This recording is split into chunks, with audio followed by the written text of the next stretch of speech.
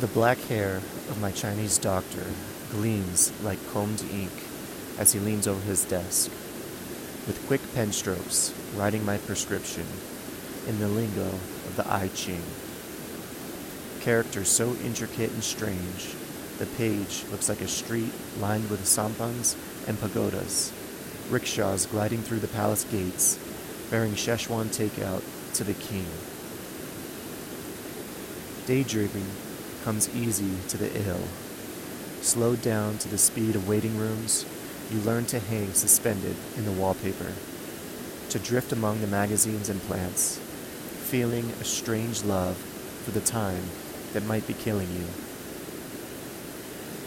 2 years ago, I was so infatuated with my lady doctor, Linda, I wanted to get better just to please her, and yet to go on getting worse, to keep her leaning toward me, with her sea green eyes and stethoscope, asking, "Does that hurt?"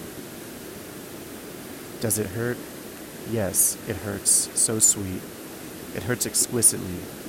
It hurts real good.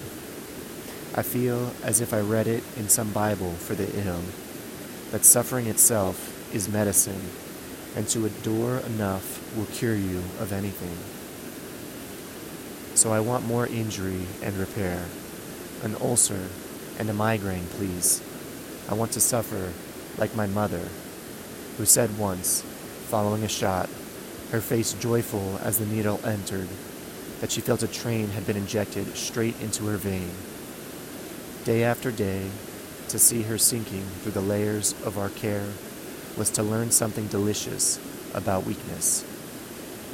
As if she had discovered the train was bound somewhere. As if the conductor had told everyone on board they never had to bear the weight of being strong again.